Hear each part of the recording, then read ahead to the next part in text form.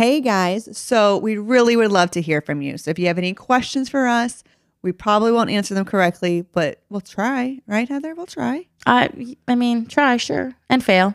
So if you'd like to ask some questions so that we can fail at answering them, please download the Anchor app and leave us a voicemail kind of thing.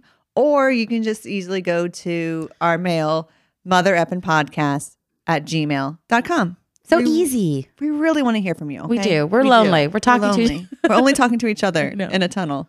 You're listening to the Mother Effin' Podcast with Patty Crouch and Heather Dragulescu. It's over, Heather. I am no longer producing any more comedy shows. At Flappers. I love your caveat. You always throw this caveat. Like even when I text you, I'm like, I'm done. You're like, at Flappers. We love Flappers. We do. It will always be, when I'm famous, it'll always be my home club. It's going to be in your obit. Like, and she started performing at Flappers. Exactly. But I'm never producing a show again. It wasn't my cup of tea. Like it wasn't stressful. Like it was just paperwork and things that I didn't want to do. Okay, but you're starting this off on such the wrong foot because it was a great show. It was actually a really great show. It was a great show. The comedians were fantastic. We had amazing comedians. Like it was a really good show. It was a fun show. Totally fun. And just the audience was having a great time.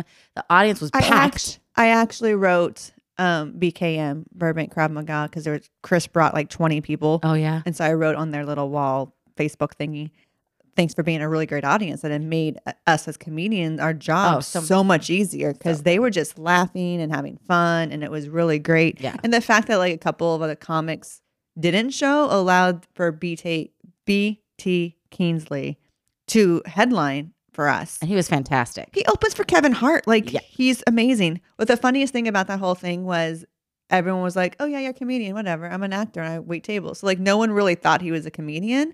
Oh, at the Krav Maga studio? Yeah, like they just were like, oh, he's a comedian, just like I'm an actor, just like I'm a something, just like I'm doing this. Just like I'm an Uber driver. Exactly.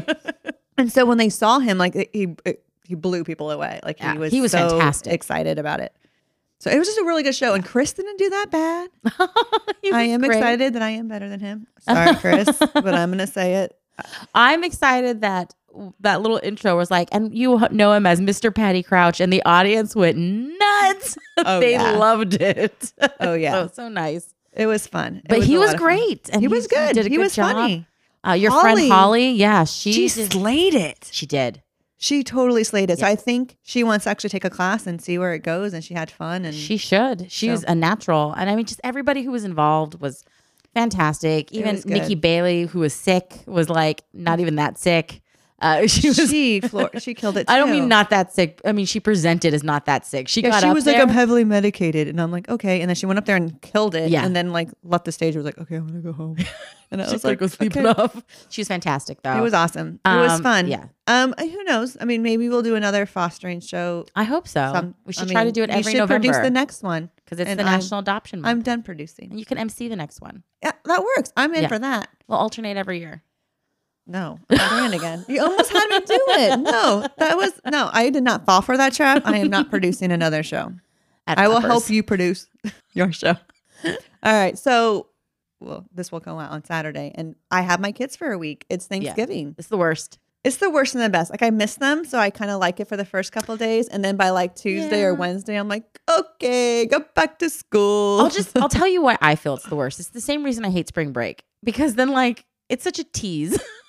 Like then they go back to school, but I'm like, you could have just kept them. You could have just kept them the whole week. You didn't need to send them home. 3-day weekends are enough.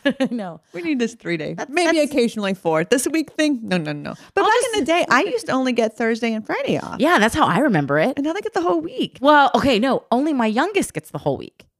My older two, their school, they have to go to school, I think, till Tuesday.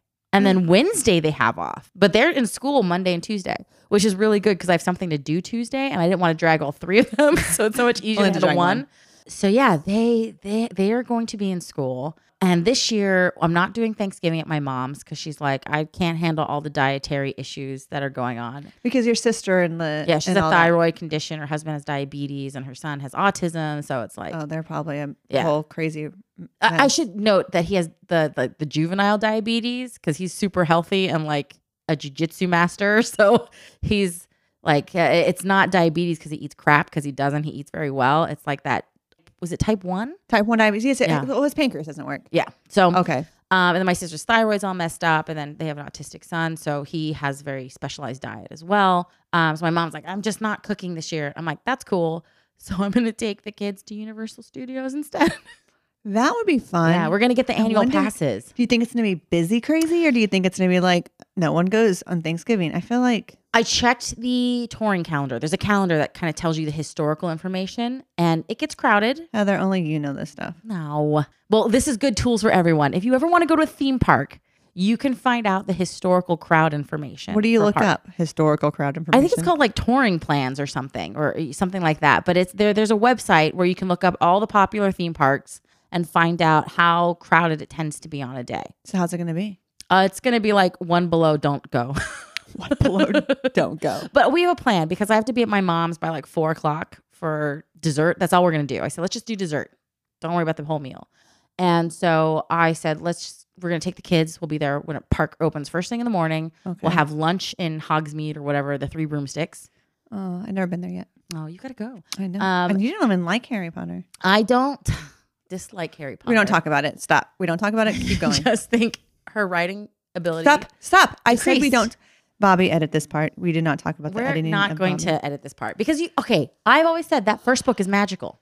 The first book is wonderful. I'm not talking about this, Heather. But then we're going to have we to. really want this to be the last episode of Mother Effin' Podcast. We are not talking about this. This is one of the things we sweep under the rug, like my family does, and we just move on. Okay, Can we move just make on. one deal that on our very last podcast, we will have the Harry Potter debate? On our very last podcast, it will be dedicated to Harry Potter. Okay. So those last ones before that will probably be really crappy because I'm not going to want to have that conversation. So we're just going to not. The best part is I'm going to probably be senile with Alzheimer's because it runs in the family and I'm not going to remember.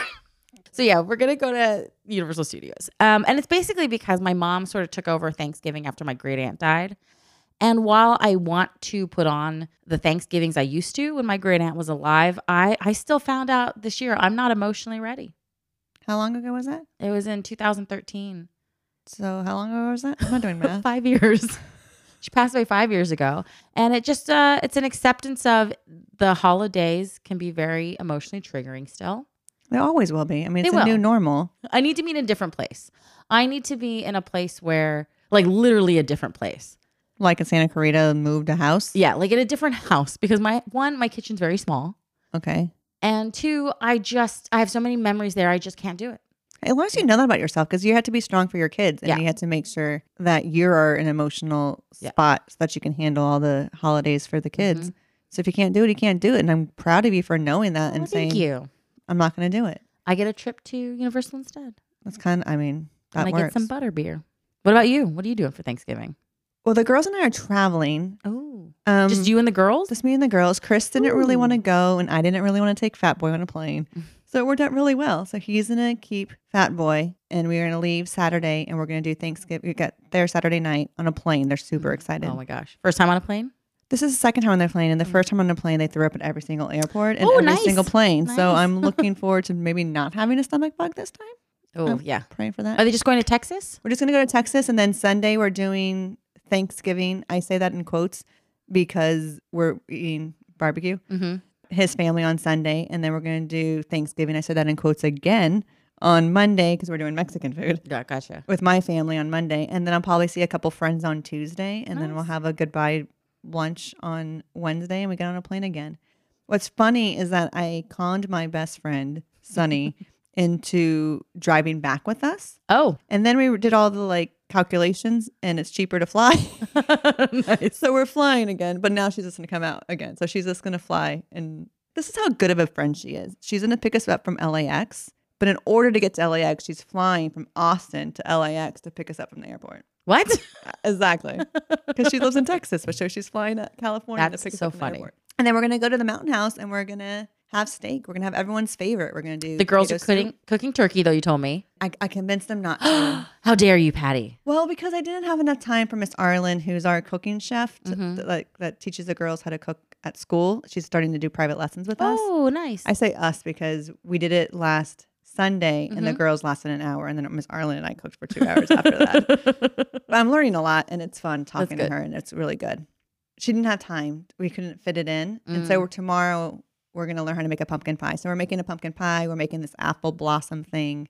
Ooh. We're making some potato soup, some macaroni and cheese. Like we're making some of all of our favorites. And then we're going to have steak. And Chris, you could see it in his eye. He was kind of upset that we weren't going to have steak.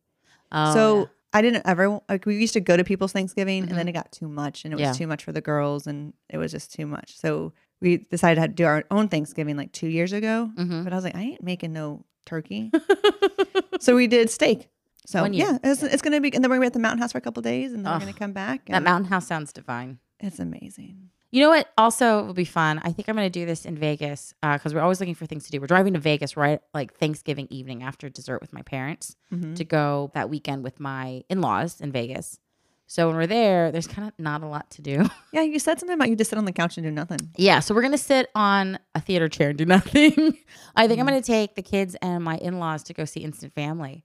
Which that's really good. Yeah, it'll be fun. And we just saw that tonight. Yeah. We're going to talk about that. What was your first impression of that trailer? I thought it was going to be another foster and adoption story that was crap. Yeah, I thought it was going to be because they always oh, I want to be a foster adoption family. And then it's like 2 days later, they have a kid on their doorstep. And then like 4 days later, they adopt. And you're like, this doesn't work like this. Like, they always cut these corners and they don't really talk about like what really happens. They just kind of show the rosy section of it. So I thought it was going to be this really lame thing, just pulling on heartstrings of like the kids, but be lame. Yeah, like, I thought it was going to be like a rom-com for family. Like it just looked so fluffy and so light and like, like a Hallmark movie with big name actors. That's what it looked like to me. Oh, that's a really good, although I love Hallmark movies during Christmas. Yeah, but you love them because of that reason. They're big fluffy films that don't have a lot to them. You can be mindless during the stressful holiday season and realize, my mall's not that crowded. You know. So before we move on, I think we want to warn people about spoilers. Yeah, so the rest of it, if you are planning on seeing Instant Family, then you should just pause it, mark the time. Before we pause, though, just listen. We'll go into deep about why, but I highly recommend the film. Okay, I didn't know what your verdict was because you and I have different viewpoints on certain things. I mean, and then we'll get into that. But I highly recommend the film, and I hope everybody goes to see it. I recommended it as well. I don't know if my kids are gonna be ready for it anytime soon. So spoilers, we both recommend it. 2 thumbs up. Recommend. I mean, it's Mark Wahlberg though. Like, there's very few movies. Well, no, every movie's worth watching because of Mark Wahlberg. Unless you replace him with Denzel Washington's head, and then he's even more perfect. We can't replace Denzel Washington's head in everything. Says who? Imagine Harry Potter with Denzel Washington as every character. It would be brilliant. Jeez. That being said, pause us if you don't want to have a spoiler and then listen to us after you've seen it and see if you agree with Heather and I, because you probably are, because we have different opinions. So I'm pretty sure because you'll agree with one of us. All right. I'm right. Yeah. So before I saw the film, I just happened to be doing something mindless at home. I don't know, cleaning probably.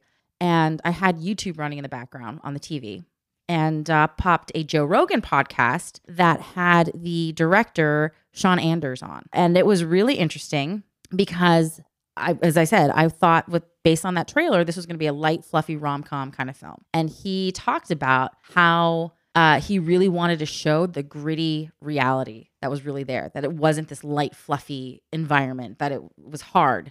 And he wanted to say the things that nobody said in any adoption film before that. Do you think he did that? I think he could have gone further, but I'm like, he probably would have scared people away.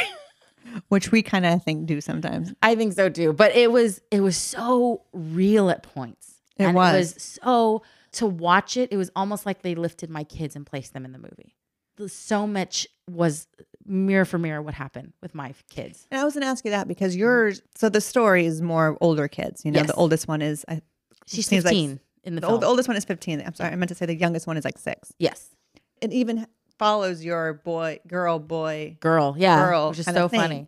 And my oldest daughter's parentified. She really wants to this day a reunification with birth mom. And then like the other two, my son is highly emotional and would cry at the drop of a hat and freak out like every time something would happen, and he gets bloody noses all the time. And The youngest one, there's a scene where she just goes on a tear screaming. Like it's a montage of her screaming all the time. And it's like, oh, yes, I remember. That just happened the other day in Panera. It hasn't stopped. But it was really great. And I don't want to skip ahead. I want to start kind of at that very beginning where the two of them, because I want to know how you felt when they had this sister who was infertile. And they were talking about the IVF stuff. And how did that hit you at home? Like with the way they were talking about the cost and everything and starting a family. It made me like, it didn't hit me in the sense of like, oh, bringing it back to infertility. It brought me more into how crazy you can be. Like she gets a little crazy of like, I'm bringing it into the universe. Like it's, don't put that in there. I want to be pregnant kind of stuff. Yeah. And then I don't even know. Like I didn't even think about the infertility part. Oh, to tell you really? the truth, because it kind of wasn't. Because I thought what was so interesting was how those two sisters, I felt almost mimicked our stories, where you had the infertility and that's why you ended up turning to adoption. And I had the, oh, we've run out of time. Like we've done all these things. Right. We should become parents. And it was so funny because he says, you know, we should adopt a 5-year-old. Then it's like, I did this 5 years ago. I thought about you. And that was kind of like why we decided to go older child at one point. We're like, well, now it's sort of like we made up for lost time. Yeah. Like nobody, everybody's like, oh yeah, you were like 27 when your eldest was born. Oh, that's cool. That's fine. With the infertility stuff, was the one that hit me was the couple that was in their boot camp is what I'm going to call it, because that's what we called it in our foster agencies, at the boot camp. Because you could tell that she was still so in it. Yeah, she hadn't dealt with the loss yet. Yeah, and that was more of it. And like the idea, like you just, a simple question of like, so why are you doing this? And you're like, and then you cry. Yeah. Like, I was like, oh yeah, that's me. Like, well, you cried. How many times did you cry? So the total count was 7. And I started at the 12th minute and 38 seconds. I tried to sneak her in with a little spoiler early on where I said, by the way, all the kids you see in the scene are actual kids that were adopted. And it, I think it started to get her a little choked up, but it didn't quite push her over the edge. No, I did not. But I mean, 12 minutes in, you see the first foster child, and I'm like, so I applaud the film definitely for having some very real moments. Like Adopt US Kids is a real website. My kids were on that website. I really, really appreciate the fact that they had that reality there. They didn't make a fake website. The profiles weren't how I remember them. Maybe it's changed, but it was really nice to see that. And I thought they portrayed the emotion of when you look at these kids and you read what they say, you know, some of them do say they just want, I remember there was this one girl who was beautiful and I really felt a connection, and I was glad that she had been placed before they had taken a look at us. But I remember on her profile, she said, I just wanted dad to walk me down the aisle. Yeah. And you're like, oh, that, you know, like that meaningfulness. So, my favorite reality scene was when they're in the bed and they're like, we can give him back. Like we can do this. Like we're done. Like they ruined our lives, and we're doing this. We're done. We're over it. This wasn't what we signed up for. This is crap. This is horrible, whatever. And then they get into bed and it's like, we're not doing that. Yeah. We're stuck. Yeah. We're stuck with a crappy life for the rest of our lives. I know. I love that. They said that. And I remember, I thought that. Yeah. I mean, like that was the conversation we had so often with Jackson. And then we would both breathe and be like, but we're not going to do that. Yeah. And we're going to have a crappy life. You've chosen this path. There was a few things there that was just so great. Like when they go into that very first adoption meeting, because it just made me laugh. It was like the first one that like the gay couple, and then you have the couple's like, God told us to do this. Yes. then they get the living terror that like curses at them all the time. I loved it. So there's these great moments that people go, is that like what really happens? Yes. Yeah. There was a couple in ours that we actually asked one of the staff members years later, like, did you certify them? Because you probably shouldn't have. And they dropped out some way or the other, and they did not get certified. Yeah. But it was one of those weird, like, there was a couple that came to it was a renewal for us, but it was like session 1 that we went to go sit in again. And I remember they came with a dog in a stroller. And I was just offhandedly during lunch telling this story about how I had a friend who had a brain tumor. And so she took a drug, and the doctor's like, watch out, you might get pregnant. And she'd been trying to get pregnant for years. She adopted 4 boys. She's like, I'm not getting pregnant. And she got pregnant immediately on it. And I remember that woman holding this dog going, what was the name of that drug? Oh my goodness. I was like, you're not ready for this. Yeah. You have not done the emotional work you're going to need. You are not ready. So, And then I love the way that after that first initial meeting, like Mark's like Mark. I don't even know his real name because man, Mark Wahlberg's hot. It was Pete. Whatever. How Mark was so excited. Like, we're gonna do this. We're the perfect family. Like, we can do it. You can do it. We can do this. Like, let's do it. And I think it goes back and forth. Like in most couples, like one's really excited and the other's like, I don't know. And then they flip and you're like, no, we can. And you kind of need that because if you're both giving up, you have that scene where they're in bed and they're like, we've ruined our lives. Yeah. We've ruined it. We've destroyed our lives. The fair, that's very similar to what I went to. It was raining that day. I never went to one. It was awful. And the couple that's like surrounding the boy. So they actually tell you at these things, you cannot spend too long with one kid. You have to mingle. Okay. And like they'll come tap you out if you're too long. And I remember this one couple were like hovering over these two children the entire time. They were adorable, but you could see they're like, these are the ones we want, and you're not supposed to do that. But it was hard. And it was one of those things of like, these kids know what's up. And they know what's going to happen. And that hit close to home. The kids being in a terrible foster home before coming into the Pete and Ellie home, that hit close to home. Did it hit home of the boy? They allude to like physical abuse a little bit, but they never addressed it, which was interesting to me. Yeah, they definitely danced around the trauma because it's more than that they want to indicate, I think, which you totally get. You don't want to drown people in this sorrow of how traumatic these life stories can be. But I think they did a good job portraying how these kids react. Like my son was very withdrawn, would cry all the time. If you touched him at the wrong part of his back, he would crumple into a ball because he thought you were going to grab him and throw him around. Now he's like, scratch my back, Mom. And I feel like they could have shown a little bit more of that with the son. Like, I feel like they had little moments, but they didn't do tons with the son as much as they did with the younger one because she's cute, and the older one because she can act and actually say words. Yeah. I mean, so I kind of wanted a little bit more of an interaction with the son. Like even just like one scene where he loses it and Mark's like, what the hell do we do? Yeah. Kind of thing. I mean, they showed enough that I felt like I got it, but maybe that's something that people who don't know, like how bad, especially if they've got like a machismo kind of stepfather who really takes it out on them. I did think something that I noticed that was interesting, and I don't know if you caught this, but how the kids started calling the Pete character dad before they would call her mom. Yeah. And that happened in our house. They were very okay with saying dad before mom. And I have a theory that it's because dads are kind of out of the picture. Oh, yeah. And kids in foster care, it's very easy to replace a dad that's not around. Oh, completely. You're not replacing the mom. So it's much harder to replace a mom, or it's not replace. I shouldn't say the word replace. That's a terrible word. But it's not a relationship. A new relationship to create. Mm-hmm. Which is interesting because the girls and then Jackson's birth mom always referred to Chris as dad. Really? Yeah, like it was dad, go to dad.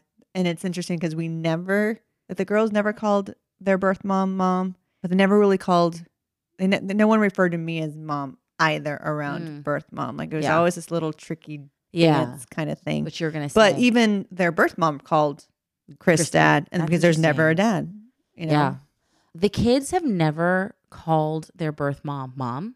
They have, from the beginning, called her by her nickname, which I'm not going to say. But she has like if your name was Stephanie, and you might go by Steffi, she has something like that. Even Anna? None of them. They would always say, and they would say it with such disdain. And I didn't understand. Even Bella? Mm-hmm. They would always refer to her by that name. And I didn't understand that was their mom in the beginning. I thought it was like an aunt or somebody in the house. Well, why would you?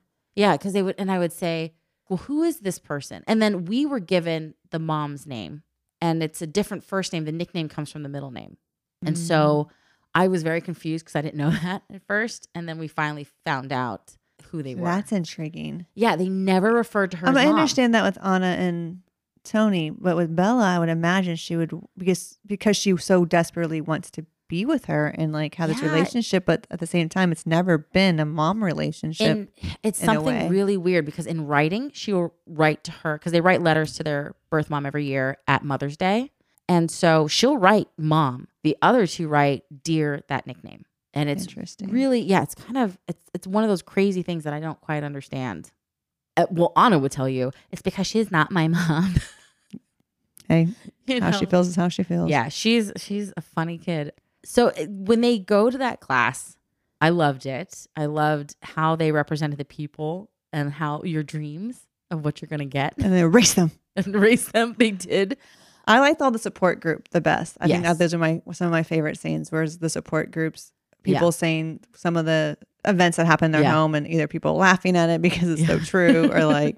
I will tell you, it was funny. In the support group scenes, there were people not laughing in the theater, but you could hear this voice, like a few spotted voices around the room laughing. You could totally tell where the adoptive families were. And we were in hysterics at points where they're like, well, I think we're the perfect family. I think we figured it all out. And they're all laughing at them. And you're like, oh no.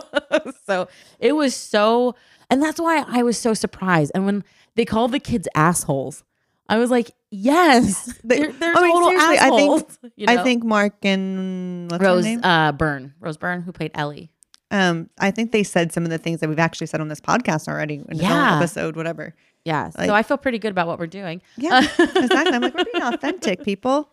I just really have to applaud them. One of the hardest scenes actually for me was when they're doing the first visit and they walk, because you could see, I think both of them played it really well, that dichotomy of not knowing where your place is, because you're mom but you're not mom, so who are you? But you are, like, that's a weird.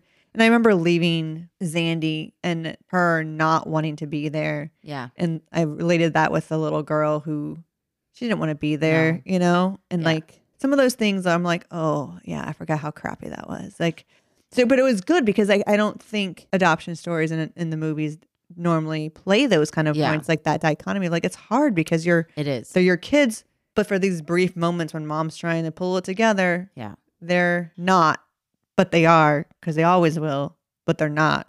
Did your kids ever refer to you as mom in front of their birth mom? Yes, and it freaked me out the first time. Really? Yeah, because I didn't want to offend her. So I'm like, oh, come here, sweetie. I just like kind of brushed it off. Like, I think, pretty sure she noticed. I tried to like cover it up in the sense of like just immediately meet the need that she was asking because I didn't want to offend her. Yeah. In that sense. They never referred to her as anything. Really? Yeah. And they were little, obviously. But they were 3.5. They were calling me mom. They were having conversations with me. They were calling Chris dad. They, like they were having conversations. They never ever addressed her as like it's because they had no relationship. Like Zandy would go to the parenting coach before she would go to her birth mom. So she just kind of, I thought, oh, this is a lady. Now older, she refers to her as Tommy mommy kind of thing. And she'll occasionally be like, you think that my mom misses me? And I'm like, oh yeah, for sure. Like, I go, I'm your mom and I would miss you terribly when, if you were ever gone from me for more than 6 hours. Yeah. It's interesting because we never had visits with the birth mom because she was out of the picture. But we had those visits with the birth grandparents, the maternal ones. And it's interesting because I remember Anna slipped up one day and was like, hey mom, at one of the things. And I could see just the anger in their face. Like looking at me, like you're not going to get these kids. Yeah. Don't put these lies in their head kind of thing. Like, it was really one of the most angry faces I've ever seen. And I got that when I took Jackson. Yeah. Oh, that's the look I got of like, you're still my kid. Yeah. And it's like, well, maybe you should have been nicer to them. But sorry. Maybe. But it was very hard. And I remember not knowing. I just responded like, yes, honey. Yeah. What? Oh, how nice. You kind of hope no one saw your reaction and just kind of like breeze over it and like keep going with the conversation like it never happened. Yeah. So I did the same thing with dad. But then I realized who said it. I was like, oh, wait, you called him dad. Yeah. We're fine then, I guess. Oh, yeah. Isn't that weird when you call your husband dad? You're like, hey, dad. Oh, I mean, Bobby. And sometimes I'll say, go ask Bobby to the kids. And I'm like, you mean go ask dad? And I'm like, oh, you know who I'm talking about. Why are you correcting me? They go through all these stages of wanting to call us our real names. And they do. And I'm like, but I'm like, I'm not answering it. I was like, you're not an adult. And I want to be your mom. And there's very few people who can call me mom. And really, there's only 3. Yeah. I was like, so you're going to call me mom? I make my niece and nephew do the same thing. Though. Yeah. I'm like, no, it is Tia Loca to you. I was like, I am your aunt. There are very few people in this world that can call me aunt. I enjoy this role. So until I'm old and senile and I can't correct you, you will call me aunt. It's funny because there are points in the film that really hit deep and hard. And there's a lot of things they said about the kids. Actually, when they go to revisit the inspirational adoptive parents, and she gets slapped. Oh my goodness. And she talks about, like, it was like her talking to me about Bella. You know, like, you've got to remember that you just have to keep them safe so they know there's a safe place. And all these terrible things have happened and you can't expect to correct it all. And you just, you know, like that whole thing is like, she's talking to me, but I didn't cry. Okay, I was going to ask you, would you have told us anyway? You probably would have lied. I would have told it. I got choked up at points. There are points where I definitely felt a huge tug on my heart, but it was more like a lecture at some points that I needed to hear again. Like, Heather, because, okay, so for everybody who needs to know, my daughter and I this week have had a really rough week, Bella and I, and we came to the conclusion that we're going to be roommates. We're going to respect each other. We're going to respect each other's things. She almost destroyed some of my stuff by having a rage fit at her dad and being rude. And it's really not respecting each other. It's she needs to respect me. But if we say each other, it makes it sound like it's coming from both ends. It's one of those things of just, we're going to be roommates. But then I saw this and I'm like, crap, no, I have to be her mom. What did she say? Oh, something about being hard, because we say that to Bella all the time. The things that are right and good in this world are hard. Yes. The things that you need to do are hard. Yes. And I always tell that to the kids, like, the right decision is often the hard decision and you have to do it. And it was like her saying those words back to me that I'm always saying to those kids. I'm like, shit. They were talking to you. I'm like, I have fucked up this week because I have been in a bad mood with her. And it's been a rough week. And it was like, Thanksgiving's coming. So I'm going to go see the film with her. And I'm going to sit next to her. And if I see her starting to cry, she doesn't want me touching her, just like the 15-year-old in this film. And I'm going to reach out and I'm going to hold her hand and I'm going to see what she does. Yeah. And I'm going to see if that makes her feel better. She pulls her hand away. I'm not going to be like, God damn it, give me your fucking hand. I'm trying to love you. No, I'm going to be like, I'll let her pull it away. But I want to try to bond with her over this film because that 15-year-old really mirrors a lot of what's going on with Bella. Eerily. Oh, does this count as 8 or does this count as my own 1 for this podcast? No, that makes me so because it's hearing you talk about her. It's like there's one party that's like done. Like I'm done. Like she's built this wall. I can't get through it. I'm done. And you've said that on this podcast before. Like I'm done. And then there's this other part of you that so desperately wants it. Oh, I totally do. And it's like that's the part that has to win. Yeah. So I love that. I should slap you. Yeah. Please don't. I won't. I don't think I would like it. I might cry for that. Okay. So. That's what I also like with the movie is that they had these amazing little like spots that were just funny. Yeah. Like the end where they're like saying like, yeah, that was a little bit across the line. Yeah. I mean, I guess I needed it, but no, not really. I didn't like it. Like there's wonderful little asides all through it. That was great. It was wonderful. And they had some really good comic relief moments. Oh, they did. But the comic relief didn't ruin the moment, which I thought was really kind of no. And cool. that's the thing is that I remember the interview with Joe Rogan that his writing partner's like, why aren't you writing about this? Like, this is so funny, the stuff you're telling me, because it is. It's so ridiculous and so funny. Oh, yeah. And you're just like that Christmas.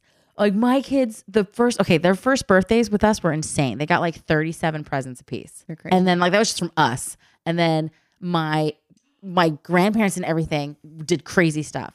And they just ripped all these presents apart and they could not, like, they just loved the opening and they had no way to fathom all of these things because they never had things before. And they were definitely more fascinated by like the boxes and the other stuff. And it was so like, but I bought you this beautiful doll.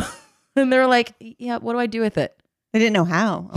Yeah, they don't know how to play. And I remember she's like, well, I changed her clothes. And I'm like, yes, now play with her. Well, what is play with a doll? Like, what is play? I don't understand this. And that was a good scene too. Okay, wait, go back. I'm excited though that that's what you're like. We're gonna ask you again like how I'm like going. That twat didn't cry once during the film. It's gonna be like and ruin my whole plan to bond with her. So you know what? It's over. And then I'm gonna be like, do I need to slap you? Do I need to slap you? Because you're the adult. You're the one who's and it's really. I get like with the Rose Byrne character like touched me so deep. Because the kids, daddy, like in 2 weeks, they're like, dad, daddy. I'm like, hello. And they wouldn't even say Heather. They would be like, hi, to get my attention. Well, even Jackson, who we had at 3 weeks old, said dad first. And I was like, I'm the one who woke up every single hour. I know. What's up with this? Okay, so the other scene that I wanted to talk about was the family scene when they said they're not going to do it. And then everyone's true colors came out. And everyone's like, but that's great because, blood is blood. And I thought you're going to need to have your own real kids. And then like the mom says something like, I want you to experience your own stuff. I was just like, I cried there too, of course. But it was really good because my family never said, why are you doing this? Yeah. But they also never got it. Yeah. Like they never understood it. And to the point, I still sometimes think they don't get it. Yeah. My mom, she says it's a Korean thing. Maybe she's right. Maybe she's wrong. But she was very anti-adoption, just overall in general. My in-laws were also anti-adoption. And it does come from a cultural thing. Like in Romania, there was a lot of kids in orphanages because Ceausescu was like, have lots of kids during the communism times, And so people had lots of kids and they couldn't afford them because they were poor. So they were all sent to orphanages where he was going to make an army out of them. Oh, that's and great. Ended up just totally destroying these people. Like they were malformed physically. There's a 2020 video. You should look. You'll cry. That talks about the Romanian orphans. And so my Romanian family was not big on it. But I remember my father-in-law, like my mother-in-law was still a little hesitant. And he said, what are you going to do? This is the choice Heather and Bobby have made. And these are the kids. And we should just love them. And he, from the moment they showed up, just loved on them. Oh, that's awesome. And it was, the grandfathers have been the ones to embrace totally, which is interesting because I would think men are more interested in bloodlines being continued. But the two of them were more like, I want these grandchildren. And the moms had the harder time, but my mother-in-law came around. My mom, she's getting there. She's doing better. But we're getting there. I think my mom was just so sad that it couldn't happen naturally for me. And she didn't want me to get hurt. Like being a mom now in the hindsight, I'm like, oh, you were doing it out of a place of wanting everything for your child. And this is something I wanted and she couldn't give me and I couldn't do it. Yeah. So it was hard for her to, because even after we adopted, well, it can still happen naturally. You can still do it. God can make miracles. And I'm like, no, I don't want one. Are you going to punch your mom in the throat if you get pregnant again? I'll punch anybody in the throat. Doesn't matter who. But they don't understand like the trauma of it all. Like I think I would want the family to see it so that they can see the visual of it. That like they have something tangible to see. Like, oh, that's what Patty's talking about when it comes with trauma, and that's what. I'm like, that's what I'm talking about. When they talk about that little girl, though, like, did the mom drink? Like all this stuff. Oh my gosh, I laughed hysterically. It's like, it's so mean. I was cracking up though because I was like, it looks like that she got a couple of drops of alcohol. Yeah. And I was like, I was like, yep. What do you wish was in the film that wasn't there? Was there anything that you were kind of like, nah, no, not really? That's hard because knowing what the director wanted to do, I think he did a really good job of doing it. Like he didn't get too far into the darkness and he didn't get too far into the crazy and he didn't get too far, but he brushed upon it a lot more. You know what? Honestly, I think it would have been cool to see their friends leave because they didn't really have any friends. They only had family. And then you make those new friends. Not that we had friends leave, but I also know that I couldn't have done fostering if it wasn't for, like, I can name the 5 friends right now. Like, Yeah. There's a set of people that got us through that. And there was people who were on the surface and there was people, and there's people like that at our school now that are kind of like, they don't invite us places. They know we have issues. I mean, so I think it would be kind of cool to see that dynamic a little bit. Because you see at the end how those other foster families have become like their bigger extension of a family and community, which is legit. Oh, completely. And I appreciated that part of it, like that they had created a new. But the sudden disappearance of all the others was kind of not there. Or the trying to explain this a little bit more to them. Like they did that with the family, but like trying to explain it a little bit more with the friends maybe. I mean, there was some stuff missing, but I don't know if that's because maybe more of the court stuff, like the process a little bit more. Maybe because they didn't fake the process. Like half the time it's like, I love Parenthood. It's one of my favorite shows, but it's like, they're like, oh, we want to adopt. And then they like get a kid in like 2 weeks and it goes to their doorstep with no social worker, no nothing. It comes out of a taxi. Yeah. And I'm like, not gonna happen. Yeah. And there were very few moments like that where I was like, yeah, that wouldn't have happened. Like, I feel like they were very real to it, but they also didn't show as much with Birth Mom, maybe, or For me, it was, you couldn't fit it in this film, but there was this sense of, like, what I felt was missing was there's a lot of that emotional support, like the therapy these kids have to go through. yeah, You know, that they're, and no diagnosis of the fact or explanation of the fact that their brains had changed. Like, I really wish they had somehow, like, That'd Tig be good. Notaro and, I can't remember her name, but she was in The Help, Octavia Spencer. The two of them were playing Karen and Sharon. Oh, If they had yes. kind of done a discussion of, their brain has developed a little differently, I feel like they could have done that and explained it. that would have been nice, actually. Because it would have been a great place to insert and kind of have this conversation. And then I got it for time and for the movie, you had to have a little bit more clarity. But obviously the older daughter, that was a very quick transition from like, oh, my mom can't take me, into I'm going to love these parents, Yeah. because it's not, my daughter rationally can understand mom's not coming back. It's not changing anything in her heart about her hopes and her dreams. Like, she can rationalize, my mom's still addicted and is in and out of jail, and I'm not going back to her, and it'd be a bad thing for me to go back, but that doesn't change how her heart feels. Yeah. And an adoption didn't change how the heart felt. And so it'd been nice to have something like that. But I'm like, you know what? We got to end on a somewhat happy note. It still has to be Hollywood. Yeah. I mean, there is one thing that I would have liked more of. Mark Wahlberg without a shirt on. That you get like a little glimpse. You missed the trailers. It was a tease. You missed it the was trailers. A total tease. There's a movie coming out called Mark Wahlberg with his shirt off, and you missed the trailer because you were a little late. And it was just 2 minutes of him taking his shirt off over and over again. I would have watched that in slow motion. It would have been amazing. We don't see his abs at all. Do you know he gets mad if you call him Marky Mark? No, but You'd that's believe okay. I'll call him Mark. it. You see a glimpse, a hint of abs. It's a hint, but I mean, We should not be gazing at the male body that way. That's, hashtag me too. That's inappropriate. it's a beautiful art form, and it deserves to be celebrated. I am not asking him to you do notice- something for a role. But did you notice in the long sleeve shirts, like his muscles were literally ripping out of those sleeves? I'm like, the Oh, I costuming did. people did not Oh, fit those very well. they did it intentionally. Oh my gosh. It was ridiculous. They look like sausages. They look beautiful. I think I have to applaud. I applauded at the end of this film. I was like, I'm going to applaud this film. I'm going to make this whole audience applaud because it was wonderful.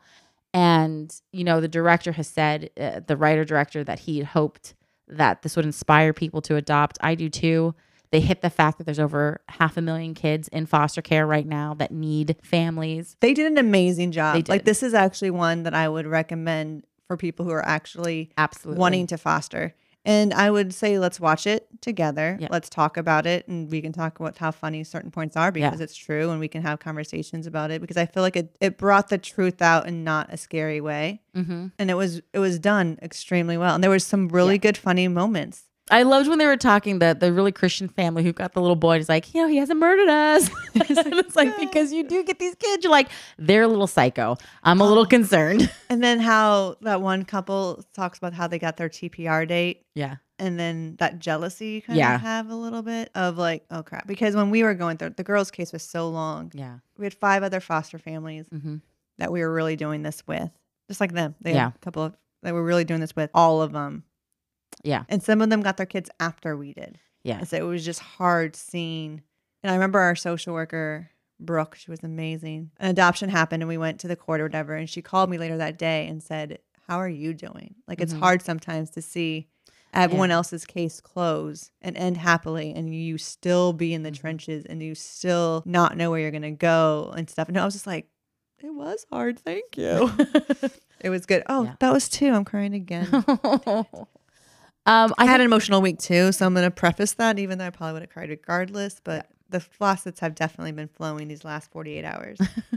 So I think that what was kind of interesting was with the older daughter, Lizzie, writing a letter to not want to be adopted. Because one thing that Bella would express often was how mad she was that they told her she was going to have a choice if she was going to get adopted.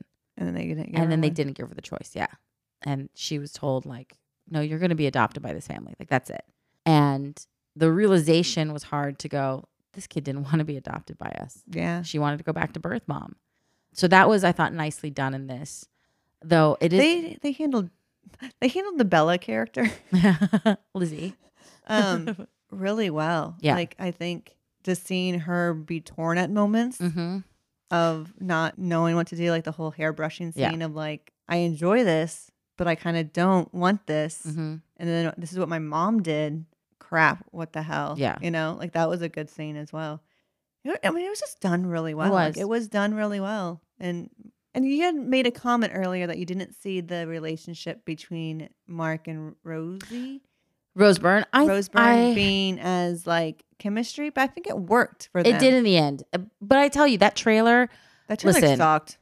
I know the people who cut it together did it under the direction of somebody else, but whoever put the concept for that trailer together and said this is how it should be edited, the trailer director, if there's such a thing, they did a terrible job. They did not do this film justice. And it's a real shame because I do worry that people won't see it because of that trailer. Right now it's doing well on Rotten Tomatoes, so I'm very happy. And the reviews coming out are great, but I think it'll be fine. I want it to be more than fine. I want this film to be a success. I want this to be a heart shift like you want. I want people to walk out of that and go, oh, maybe. Because if half of the audiences that see this go, oh, maybe I'll look into adoption. And half of those people go, oh, maybe I'll actually go to an orientation. And then half of those people go, oh, maybe I'll go through the process. And then the other half of those go, oh, maybe I'll actually adopt these kids. We're going to make a huge dent. We're going to make a huge dent. True. And we'll make a good dent too of just people giving us foster parents. Oh yeah, and then grace and like and compassion, and just go, oh, I saw that movie. Oh, that's what happens. Yeah, I'm now hoping that somebody's gonna be like, did your kid ever have a tantrum in like a Walmart? I'm like, yes, a Walmart, a Target, a JCPenney, a Sears, an Ulta, a Sephora. Yeah. Ask me what stores she didn't make a fuss in. Oh, answer Apple because they've got screens. And then you can be like, and do you want to know what's all going through Bella's head? There's like maybe one slice right there. Yeah. One slice. Yeah. And there's a part where they talk about how she doesn't trust the world. Like the Lizzie character. I'm like, that's Bella. She does not trust the world. The world is an untrustworthy, horrible place. The one part I also like too is when they said, kids, it's dinner. And they're like, what? We have kids? I know. Oh my goodness. We woke up that next day after the girls came and we were like, we had like kids. Yeah. Like, and then I go, it kind of feels like I'm babysitting somebody else's kids first. And I love that they expressed that, like that it wasn't this like cosmic relationship right off the bat. It was this, oh, we're just here to like be your caregiver. Yeah. And then that just like survival person turns into mom and dad. So it was cool, having them express that too. It's funny because I felt like in that same sense, our kids mimicked how Bobby and I are towards our relationship. Like I had an instantaneous, I'm going to marry this man when I saw Bobby when I was 15.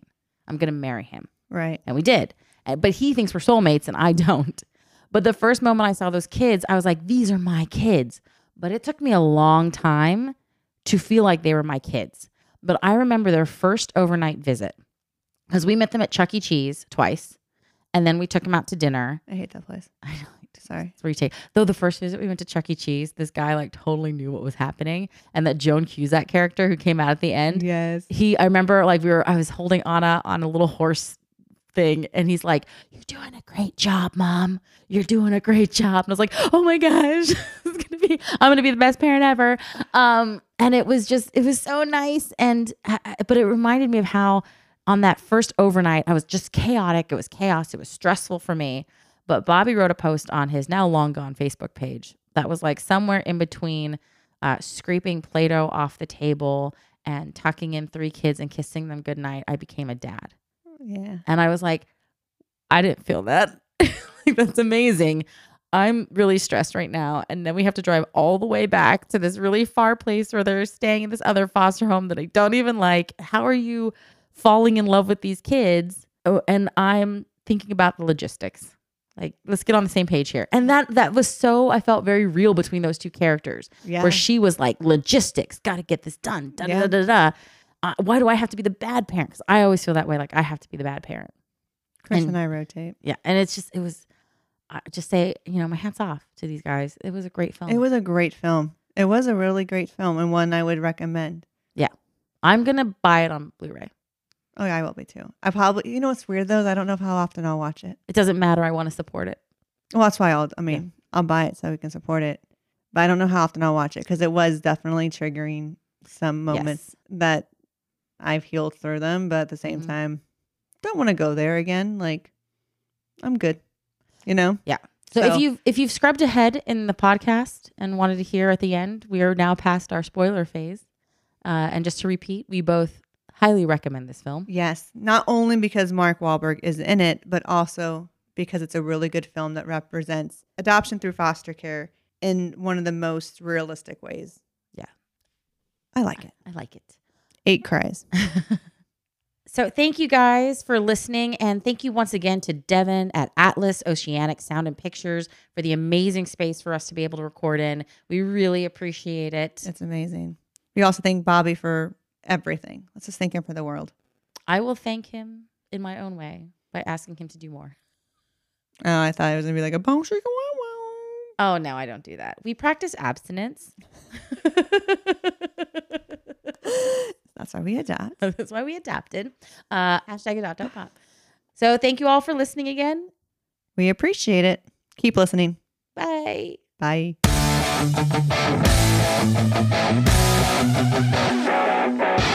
The Mother Effin' Podcast is hosted and produced by Patty Crouch and Heather Dragulescu.